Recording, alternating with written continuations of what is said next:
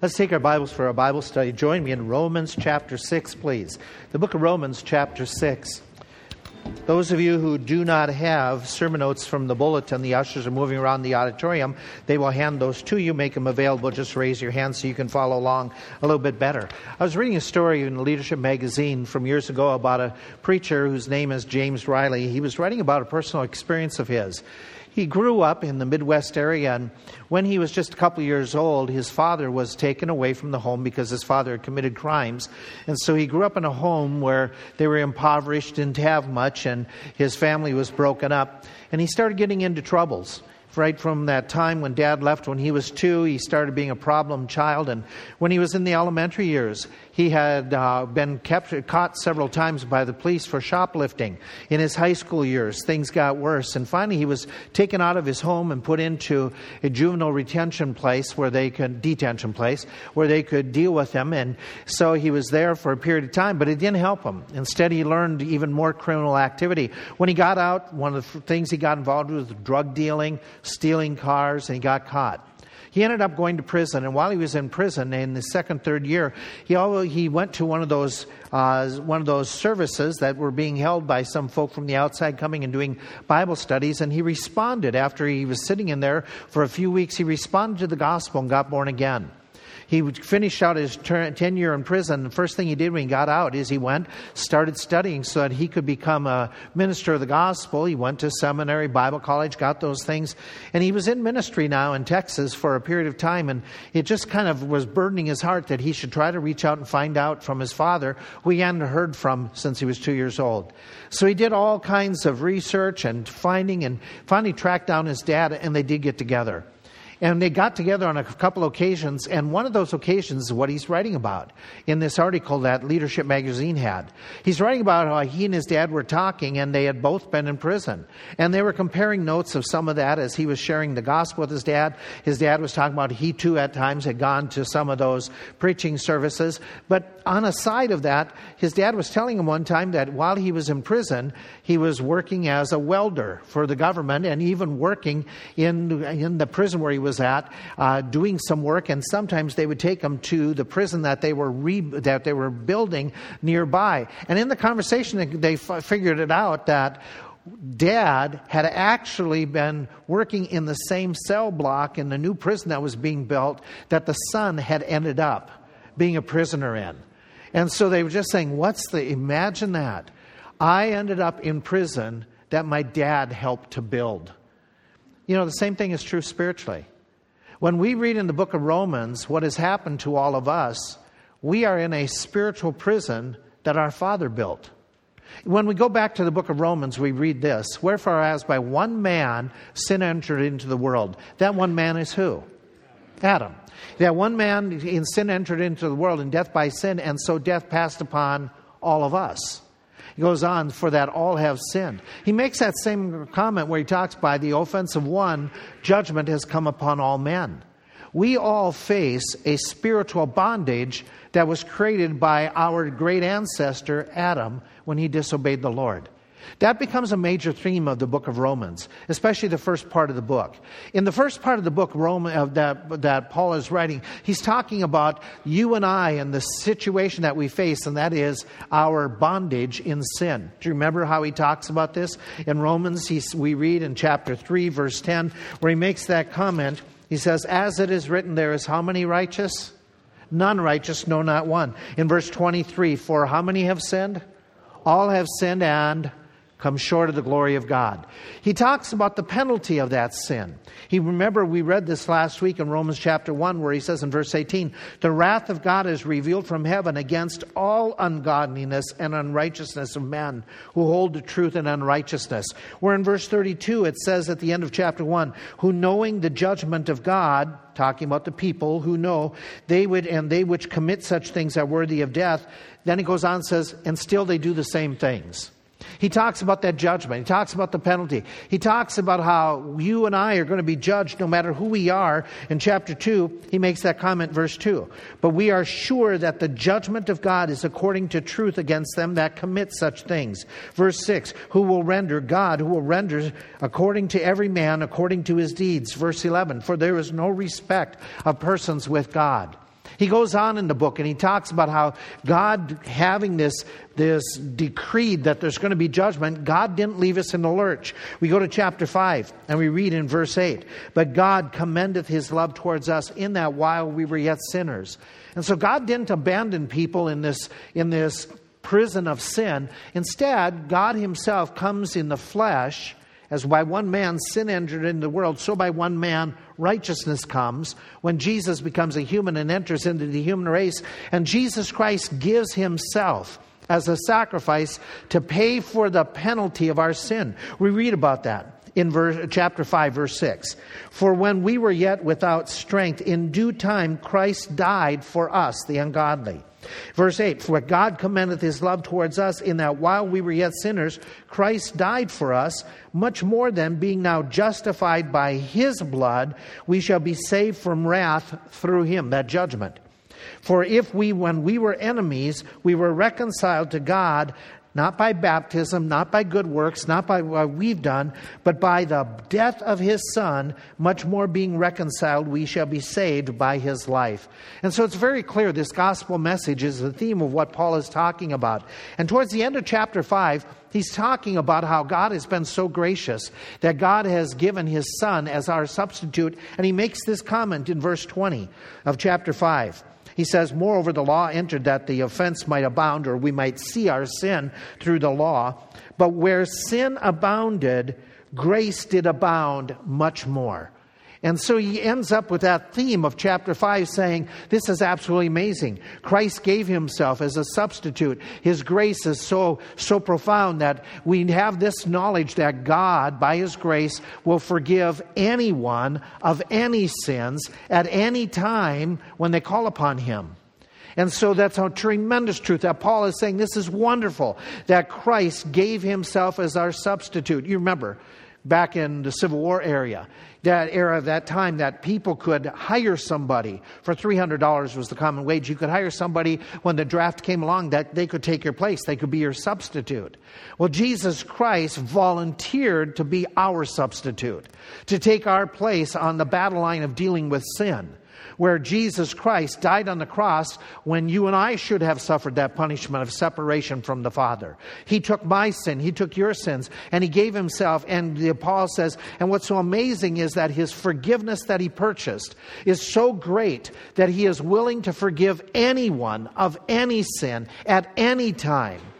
And so Paul's excited. But he knows that there's going to be some people sitting in the church that he's writing to in Rome who are going to have issue with that.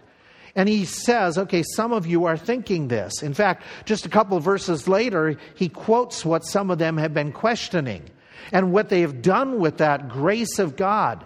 Paul says, what shall we say then? Shall we continue to think this way, the way some of you are thinking?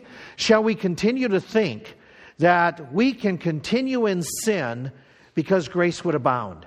Since God is willing to forgive any sin at any time, then we might as well go out and sin some more, is what some of the people were thinking. Now, that question leads me to some interesting conclusions.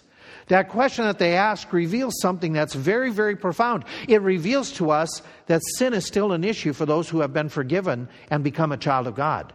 For believers, we still battle with sin. Notice how he says, shall we continue in sin? And Paul is saying this is an issue that all of us face, that we are still struggling with our old nature. It hasn't been taken away. It's been forgiven. The penalty is gone, but we still deal with that problem of sin until we get to heaven. And so he makes it very clear that you and I need to be careful. We not take sin lightly, temptation lightly.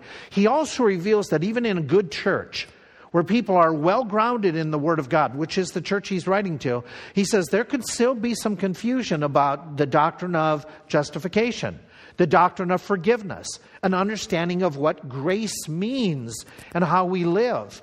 And so we ought to be very, very, very careful that we accurately and correctly understand God's forgiveness, God's grace, how that affects and how we should respond to that. Because false error, erroneous teaching can easily creep in like it was in this church. This church, some people were coming to a conclusion that since God is willing to forgive and grace abounds, then that means we can go and do whatever we want. The teaching is called antinomianism.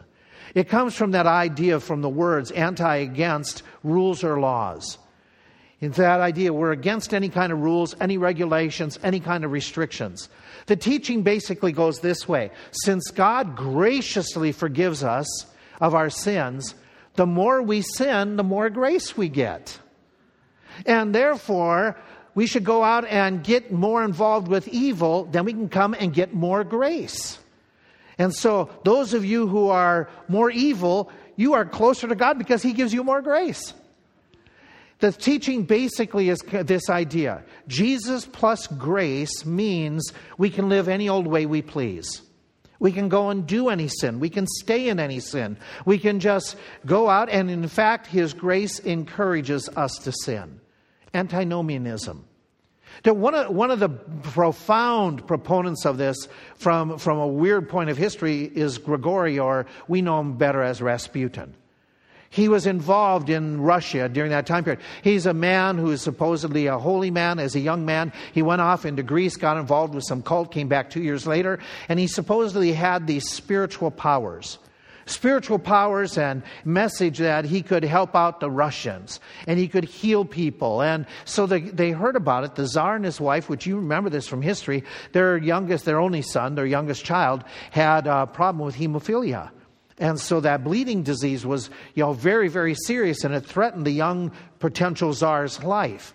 And so they heard about Rasputin and his healing powers, so they invited him in, and he was able to calm the boy down, and he helped him through some of his bouts when there was some inner bleeding. And so as a result of that, he became a very close confidant and involved with the Tsar's family. And ironically, about this time in history was close to that time when all of a sudden Europe starts having World War I, and there's problems, and the Tsar leaves the St. Petersburg, and he leaves the government in control of his wife and her friend Rasputin. Rasputin was of the mindset that I need to sin, and then God will give me more wisdom. And so he was a vile, decadent individual. In fact, his name that he got means debauchery or immorality. He was known as the essence of evil. And his whole idea came from this teaching that he read in some church fathers, that it's okay to go out and sin because God will give you more grace and bless you more. So the more you sin, the greater it is. His evil has had a profound effect upon the world. Because of his decadence, a lot of the people in St. Petersburg were upset with him. And that led to a lot of their upsetness with the Tsar and his wife, which led to the open rebellions that started there in St. Petersburg, which led to the overthrow of the Tsar 5 days after he came back from the battlefield. And then within months, he and his wife are shot, and it brings into the Bolshevik Revolution, a lot of it because of Rasputin's evil and what he had done that tore down confidence in the system that was in place. And you all know then what happened historically after that. Out of that whole movement came the movement of the communists, and out of communism came an anti-God movement that took over a lot of portions of the world that has been there in place for decades. This guy's evil had a profound effect. And so you and I should say, now let's stop. Let's make sure that we understand. Antinomianism is not biblical. We get accused of it all the time. We get accused of this frequently. We teach what the Bible teaches, that if you're saved, you are secure. Once saved, always saved. Some accuse us of saying, because we say once saved, always saved, we're telling people they can go out and sin and do whatever they want. That's just not true. We've never taught that. We've never said that. We taught that once we're saved, we should be holy as He is holy, that we're expected. But antinomianists say, well, no, we don't have to be. We can just go. There are no rules. Let's just go out and do what we want. Paul's response to that is this: God forbid. God forbid, may it never be. He's very adamant. He's very intense where he says, this is not what we're teaching. This is not what we're saying. Shall we continue in sin because grace is abounding? He just mentioned how grace abounds in chapter 5, verse 20. He isn't saying, therefore go out and sin some more. God forbid that you would think we would say that. And then what he does is he goes on and he answers and explains why we should not continue in sin. Read with me, where it says in verse 3, know ye not that so many of us as were baptized into Jesus Christ, we were baptized into his death. Therefore we are buried with him by baptism into death, that like as Christ was raised up from the dead by the glory of the Father, even so we also should walk in newness of life. For if we have been planted together in the likeness of his death, we shall all be also in the likeness of his resurrection. Knowing this, that our old man is crucified with him, that the body of sin might be destroyed, that henceforth we should not serve sin. For he that is dead is freed from sin. Now, if we be dead with Christ, we believe we shall also live with him, knowing that Christ, being raised from the dead, dies no more, death hath no more dominion over him. For in that he died unto sin once. In that he lives unto God. Likewise, just like Christ, reckon you also yourselves to be dead indeed unto sin, and alive unto God through Jesus Christ our Lord. Let not sin, therefore, reign in your mortal body, that you should obey it in the lust thereof. Neither yield ye your members as instruments of unrighteousness unto sin, but yield yourselves unto God as those that are alive from the dead, and your members as instruments of righteousness unto God. For sin shall not have dominion over you, for you are not under the law, but under grace. And he goes on and asks another question we'll answer tonight. To understand the text and to get the full impact of what he's saying, don't continue in sin.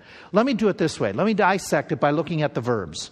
And you just follow along and look at, there's 3 verbs that are repeated in this text that'll give us a flow. They start with this one, understanding these impacting terms. Know. You have to know something. The idea here that he says, knowing this, or in verse 6, 3, and 9, where he commands or he assumes you're knowing. It's the idea that you are remembering, that you are thinking on this, that you are keeping this in mind. And what he does is he is implying there are several truths that are very important. When you're tempted to sin, when you're tempted to say, I can go out and I can lose my temper and it's not a big deal because I know that God will forgive me again. I can go out and cheat on a test. I'll plan on doing it and it'll be okay because then I can just run to God anywhere. So I plan on sinning and taking advantage of grace. Know this. Remember this when you're tempted to do that. And so what he does is he gives us several spiritual truths that I'm going to paraphrase. I'm going to rephrase some of these verses, taking tidbits from them. Know this. Keep in mind this, that sin is a terrible problem for all of us. Keep in mind that sin is a terrible problem for all of us. He says, shall we continue in sin? This isn't a problem for somebody else. This is your problem. This is my problem. This problem of sin that we struggle with produces death, separation. This problem that we have with sin is that sin binds us. It can dominate us. He talks about being freed from sin. This sin seeks, he says in verse 14 that we read, don't let sin have dominion over you anymore. So sin is something that's really terrible, that can produce death. It can terrible consequences, and it seeks to control you and me in our personal lives. And so he says, remember how bad it is. Keep it in mind. Keep in mind how bad it is. We're not tempted by something that we look at as being evil, something that we look at that we don't like. I am not tempted to overeat when something is covered with coconut. Okay? I don't like it. I am not tempted to overeat at breakfast if scrapple is put on the plate. Some of you, which I don't understand your point, I don't understand how you wouldn't overeat liver and onions. Okay? See, the way we have certain appetites. There's certain things. And if we think something is disgusting, we have no appetite for it. Remember, view sin as I would view coconut. Something disgusting, whatever that may be. You're cheating on a test, it's coconut. You're losing your temper, it's scrapple. Or for some of you, it's liver and onions, or whatever you don't like. Look at it that way. That is, there was a school. I told you about this about a year ago. Some of you might remember. There was a school that was having a problem, middle school, that the girls were going in, learning how to just use makeup. A lot of them would go in, put the lipstick on, and kiss the mirrors. And they were putting lipstick and kisses all over the mirrors, which was creating a lot of work and a lot of, just not a cool thing to do. So the principal gave the rule to all the girls saying, stop, stop, stop, didn't stop. So she got all that class together, which happened to be the 6th graders in that school, that they were the ones that it kept on showing up in their free time, that they could use the restroom. And so she gathered them all together in that restroom. She's saying, please, look at this mirror. Look how awful these mirrors look. Stop kissing the mirrors. This is disgusting. And they kind of snickered, and they were like, not. So she had the janitor there, and they had prearranged this. She said, well, let me show you how terrible and how much work this is. Mr. Janitor, why don't you show them how hard it is to clean the mirror so they get the idea. So he took the brush, walked over, excuse me, girls, plunged the brush in the toilet, went back, and started washing the mirrors. They never had a problem with lipstick on the mirrors after that. You and I need to see that temptation is disgusting. But we don't. We don't. We say, oh, cheating isn't that bad. But it is. It is. Let me give you something else to remember. Keep in mind that sin's power over you has been severed. That's what this text is talking about. Knowing this, knowing this, knowing this. Knowing. He says, keep in mind, how shall we that are dead to sin live any longer? We're dead. We don't have to make ourselves dead to sin. We already are. It is something that God has said we're dead to it anymore. It doesn't have power over us. It doesn't have dominion. Remember, the old man was crucified. Your body of sin destroyed. That again, that's not something we have to do. I have to say, oh, destroy sin. Oh, destroy. God did this in us. The power of sin has been rendered, destroyed means rendered powerless. It's like your gauge in your car. E on car means not enough. It means what? It's empty. And so you want to keep an eye. He says, the power of sin in your life has been moved. The needle has been moved down to empty. It no longer has to control you. You no longer have to do it. You can say no. You have the power. Remember this. Sin is disgusting. Remember this, it doesn't have to control. You don't have to give in to it. And so he says, remember this.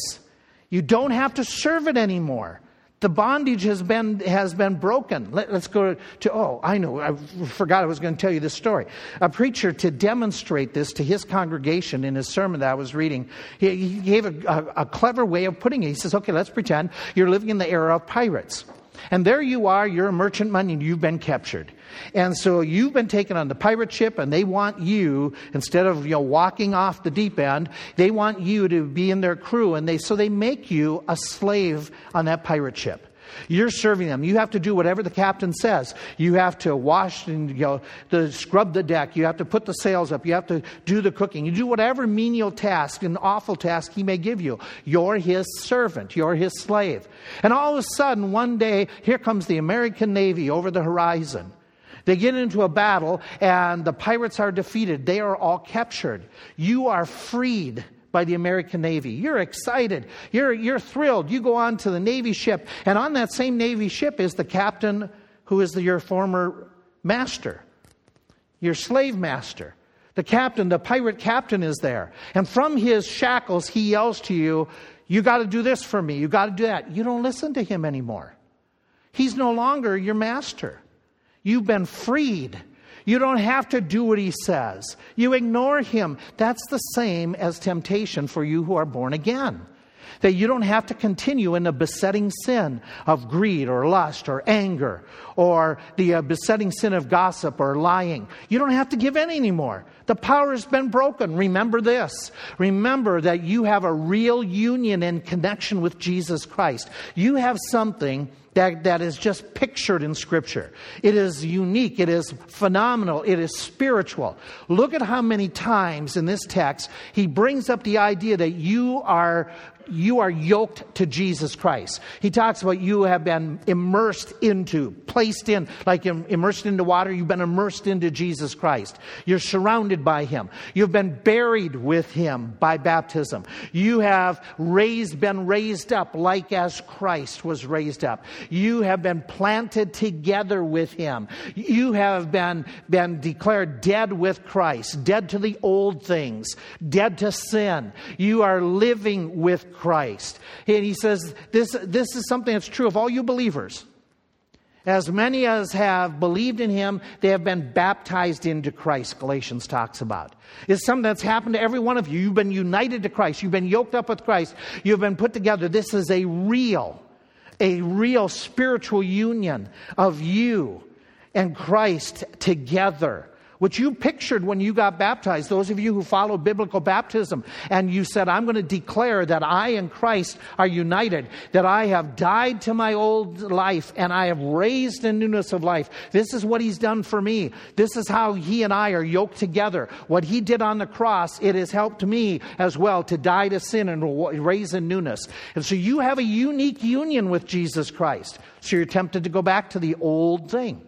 You're tempted to become lazy again once at work. You're tempted to cheat at school. You have to remind yourself, this is something that is like toilet water on a mirror. This is disgusting. This is bad. This is something I don't have to do anymore. This does not have to control me. I don't have to listen to this anymore. Jesus Christ and I have a unique union. And this union that I have with Christ means whatever I do, I'm taking Jesus in with me. That where I go, Jesus goes with me. What I do, I'm involving Jesus Christ. Where he even talks about even people in an adulterous situation, they're involving Christ with it. How I treat other people, they have so much of a union with Christ. What I do to those other believers is what I do to Christ. So if I'm going to cheat, if I'm going to get involved with lying again, I'm taking Jesus right in with me and putting Him right in the fray. I'm dragging the name of Christ down with me. I don't have to do that. I ought not to do that. Shall we continue in sin because grace abounds? God forbid. Just because I've been forgiven in the past doesn't mean that gives me license to drag Jesus and His name into the mud of tomorrow. Let me give you another truth that we would throw along with this. We said that sin is terrible. We've said that the power of sin is broken. You have a union with Christ. Keep in mind that we believers have been spiritually transformed. Because of the union with Christ, we have a new cause, a new level of where we go spiritually. He talks about, look at verse 4, where he says, buried with Him by baptism into death, like as Christ was raised up from the dead, even so we also should walk. We've been transformed from death to life, from being buried, being surrounded by sin, to the point that we're walking in a newness of life. Since we have been dead with Christ, we believe we shall live with Him. And just like Christ died to sin, once and for all, we should die. All because of that same power that raised Christ. That's what he means by raised up by the glory of the Father. The power of Christ, that in Christ, that brought Him back and conquered sin in His life and the penalty, is the same power that is within you. That spiritual power to resist evil is within you. That spiritual power to have said no to the past and no, I'm not going to be dominated, and that bondage, that's within you who are born again. So let's add another truth. Keep in mind that because of your union with Christ, you don't have to sin anymore. It's somewhat redundant, but I want to just make sure you get this. You don't have to sin. You don't have to continue. You should walk in newness of life. Because you are united with Christ, we shall live with Him, just as Christ from the dead, that He died, He lives. We can and should and are able to do the same thing. We are able to resist temptation, even if it is something, and by the way, where it says, shall we sin that grace may abound, the idea is habitually. The idea of us being dominated by a sin that is your besetting sin. And so the idea is, you and I, because we're with Christ, the power of Christ within us, we don't have to be dominated by an addiction. We don't have to be dominated by an attitude. We don't have to be dominated. Oh, but I'm a redhead, so I get angry quick. That's foolish. That's foolish. The Word of God says that you don't have to sin anymore if you're born again. You don't have to. You don't have to give in.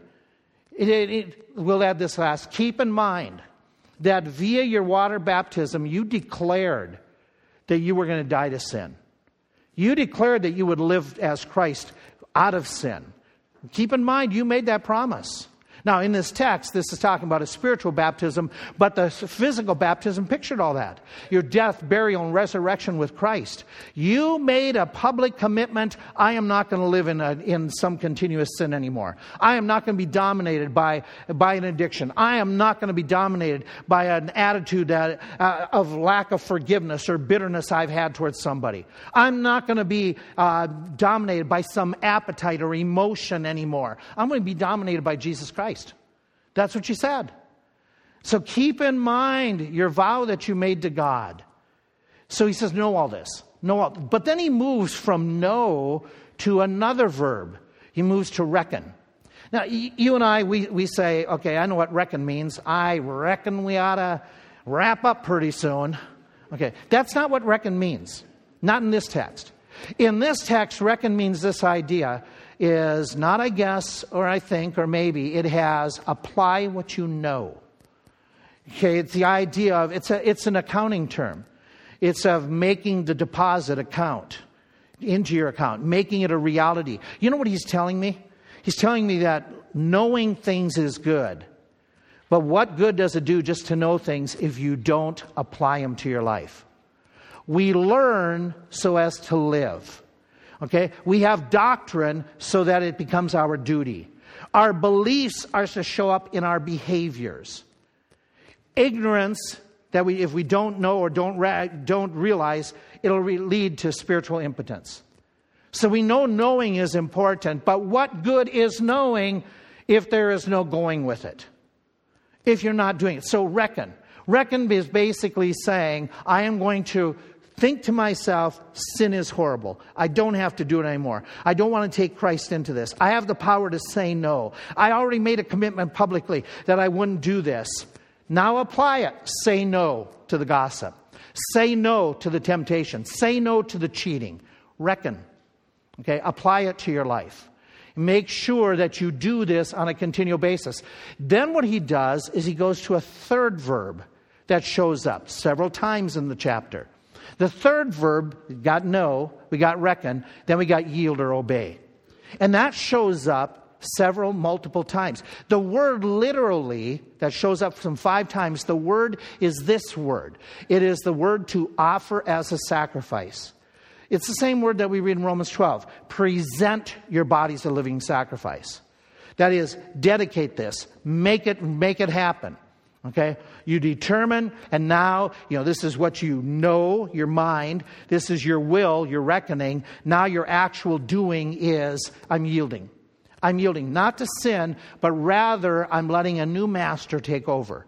I'm going to yield to Jesus Christ. He says, do not keep on letting sin reign in your body, but rather keep on obeying, or he says that you don't keep on obeying its lusts.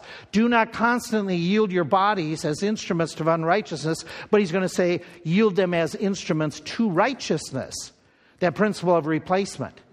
And he uses a phrase. You read it in your Bible. Once for all, yield yourselves. Once for all, yield yourselves, like Christ did. Once for all, die to sin, live unto God. Once for all. What's that mean, once for all? Does that idea, once for all, does it mean that if I do this one time, I'll never struggle with sin and temptation again? No. No, that's not what it means in this context. That's not there. Does it mean that if you did say, okay, I got baptized, but even afterwards, and I said I'm going to die to sin, but even afterwards I lost my temper once again, does it mean that you really didn't mean it when you got baptized, that it was all foolhardy? No, doesn't mean that. What it means, this once for all, think and cogitate on this. Determine right now that once and for all, Once and for all, I'm going to put off, let's say whatever it is, okay? Let's pick something. I'm going to put off losing my temper. I lose my temper with the kids. I lose my temper with the employer. I lose my temper with the government. Well, that one, okay. I lose my temper with other drivers. I lose my temper with the weathermen. They don't get it right. And so you get really angry and you explode and respond in the wrong way. I'm going to determine I'm never going to do that again. Are there good chances you'll be tempted again? Yeah, that's not what he says once for all. What he is saying is, once for all, I'm determining I'm not going to do it again. I'm not going to do it now, but tomorrow I'm going to let my boss have it.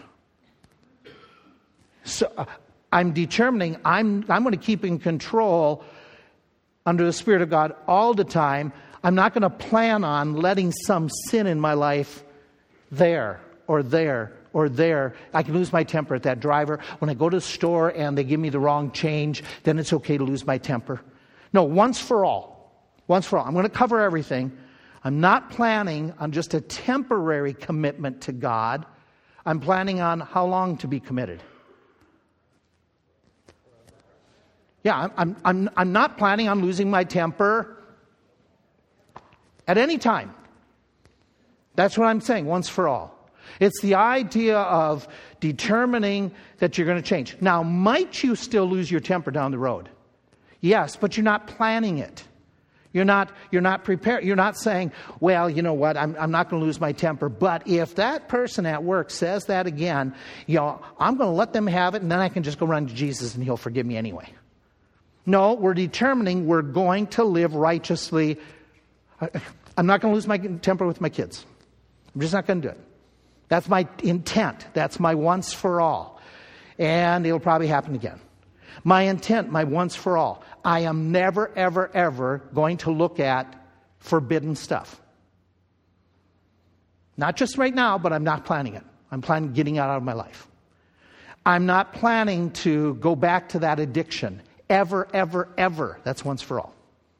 Could I be tempted with it? Yeah, but I'm not planning it.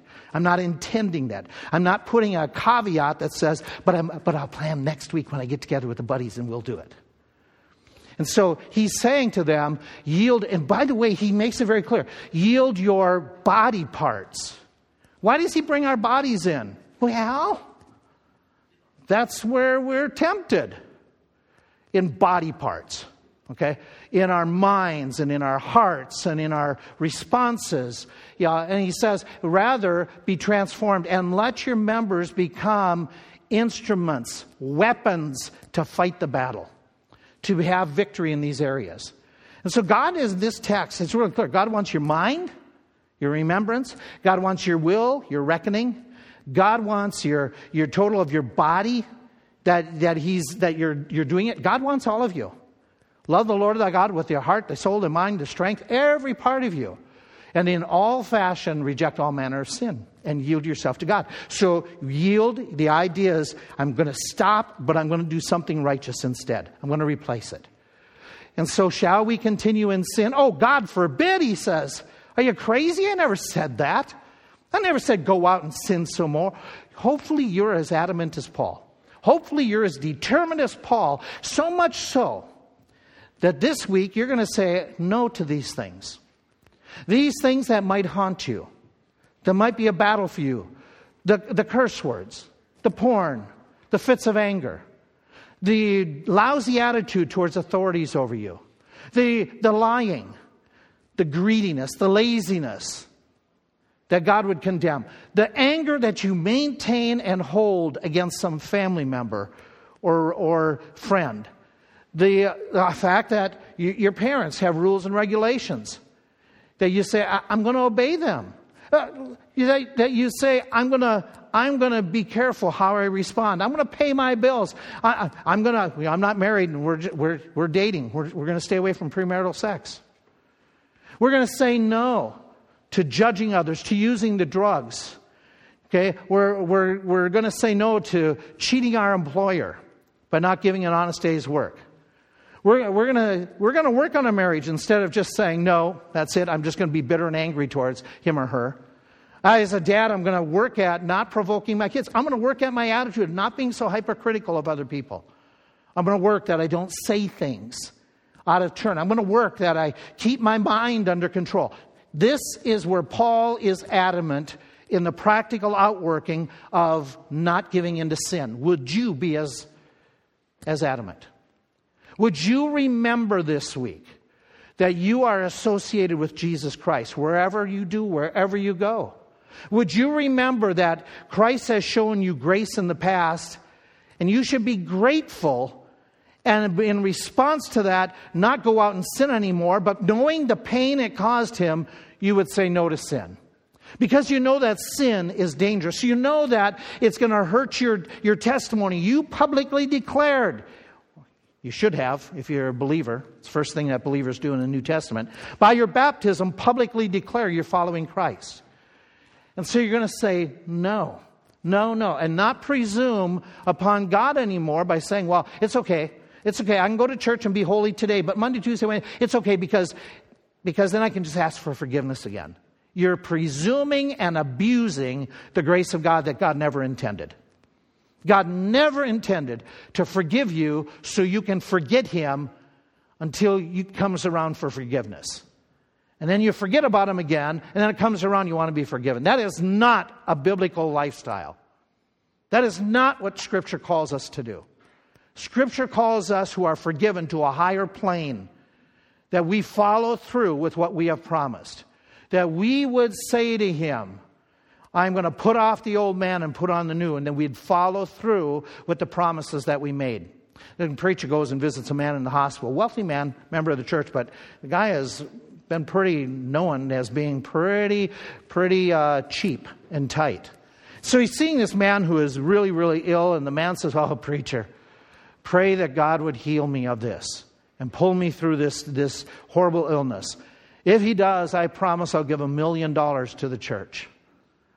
And preacher prays. Man recovers. A few months later, preacher's walking down the street and he sees the stranger of a man who's not showing to darken the door of the church for the last several months. He says, how you doing? Oh, I'm feeling great. So the preacher thought he was just going to, bring it up. He says, hey, remember when you were in a hospital, you made that promise to God? That promise that if God healed you, you'd give $1 million to the church? Oh, I didn't say that. Yeah, you did. There was nurses and doctors standing there by. They were very impressed. You made that promise. Well, preacher, all that goes to show you is how delirious I was when I was sick. How delirious are you when it comes to making a commitment like when we finish a sermon like this? And we sing songs where we say, I surrender all. Is it just your thought to just follow the crowd? Is it just to get by for the moment? Or is it intent from your heart that this is what I really mean?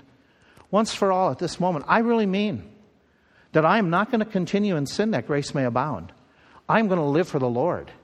We sing this song, and it's a beautiful song. It's a song about commitment. We're just doing 2 stanzas, but I want you to listen and follow the words closely as you sing them. And think about what you're singing. How you're even talking about your body, your soul, your commitment of your whole being. And is this true of your life? Well, let's see if we mean it.